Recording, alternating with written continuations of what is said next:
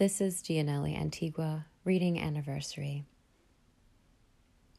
Outside, an abandoned mattress sags with rain, and the driveway turns all sludge when I remember I could have died 8 years ago in a bed smaller than the one I share with a new lover who just this morning found another gray hair in my afro, and before resettling the wiry curl with the others, kissed the freckle on my forehead.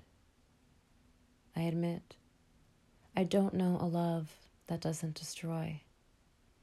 Last night while we slept, a mouse drowned in the rice pot I left soaking in the sink. I tried to make a metaphor out of this. The way he took the mouse to the edge of the lake in the yard, released it to a deeper grave. It was an anniversary.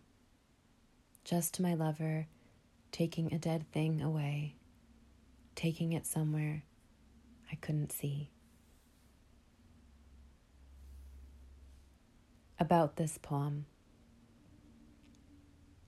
The inspiration for this poem came to me during the beginning of the coronavirus pandemic, which coincided with the anniversaries of several traumatic events in my personal history.